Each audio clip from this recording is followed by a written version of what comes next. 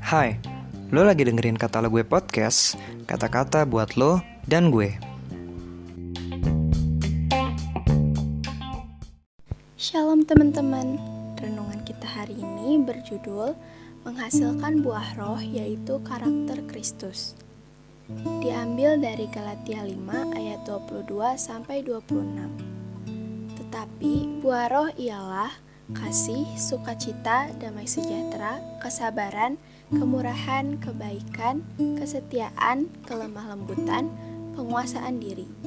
Tidak ada hukum yang menentang hal-hal itu. Barang siapa menjadi milik Kristus Yesus, ia telah menyalibkan daging dengan segala hawa nafsu dan keinginannya. Jikalau kita hidup oleh roh, baiklah hidup kita juga dipimpin oleh roh. Dan janganlah kita gila hormat, janganlah kita saling menantang dan saling mendengki. Nah teman-teman, ketika hidup kita oleh roh, dan oleh roh itu hidup kita memperoleh sukacita dan damai sejahtera. Ketika kita hidup oleh roh, maka jika kita relakan hidup kita dipimpin oleh Roh Kudus, maka Roh Kudus akan menghasilkan buah roh dalam hidup kita, yaitu suatu karakter Kristus yang sangat baik dan tidak ada hukum yang bisa menentang buah Roh Kudus. Karakter yang baik ini merupakan hasil dari pekerjaan Kristus di dalam hidup orang-orang yang rela menyerahkan hidup mereka dipimpin oleh Roh Kudus. Setiap orang percaya memiliki potensial untuk memiliki buah roh. Teman-teman, buah roh itu merupakan hasil dari kehidupan yang intim dengan kehidupan di dalam Roh Kudus yang sangat menginginkan untuk mengarahkan kita menjadi sama dengan Yesus Kristus. Tuhan menginginkan dan berkehendak supaya manusia kembali menjadi sama dengan Yesus Kristus. Dan itu merupakan gaya hidup yang benar dan hidup sesuai dengan gaya hidup Allah. Tuhan mau supaya kehidupan manusia kembali menjadi sama seperti apa yang Allah rencanakan sejak Dia menciptakan manusia. Tuhan mau supaya manusia menguasai semesta ini.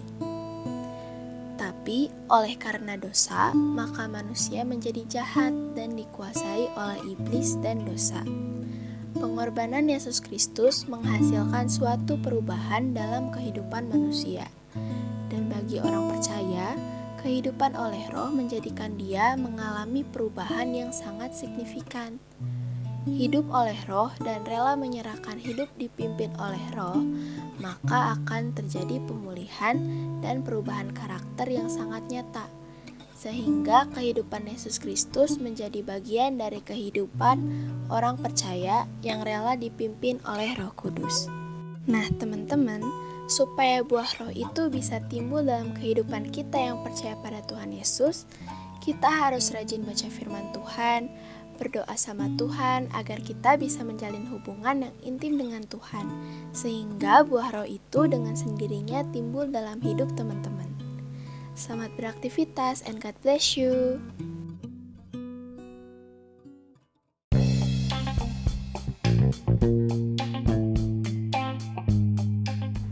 Makasih udah dengerin podcast ini. Jangan lupa follow dan share podcast ini ke teman lo yang lain.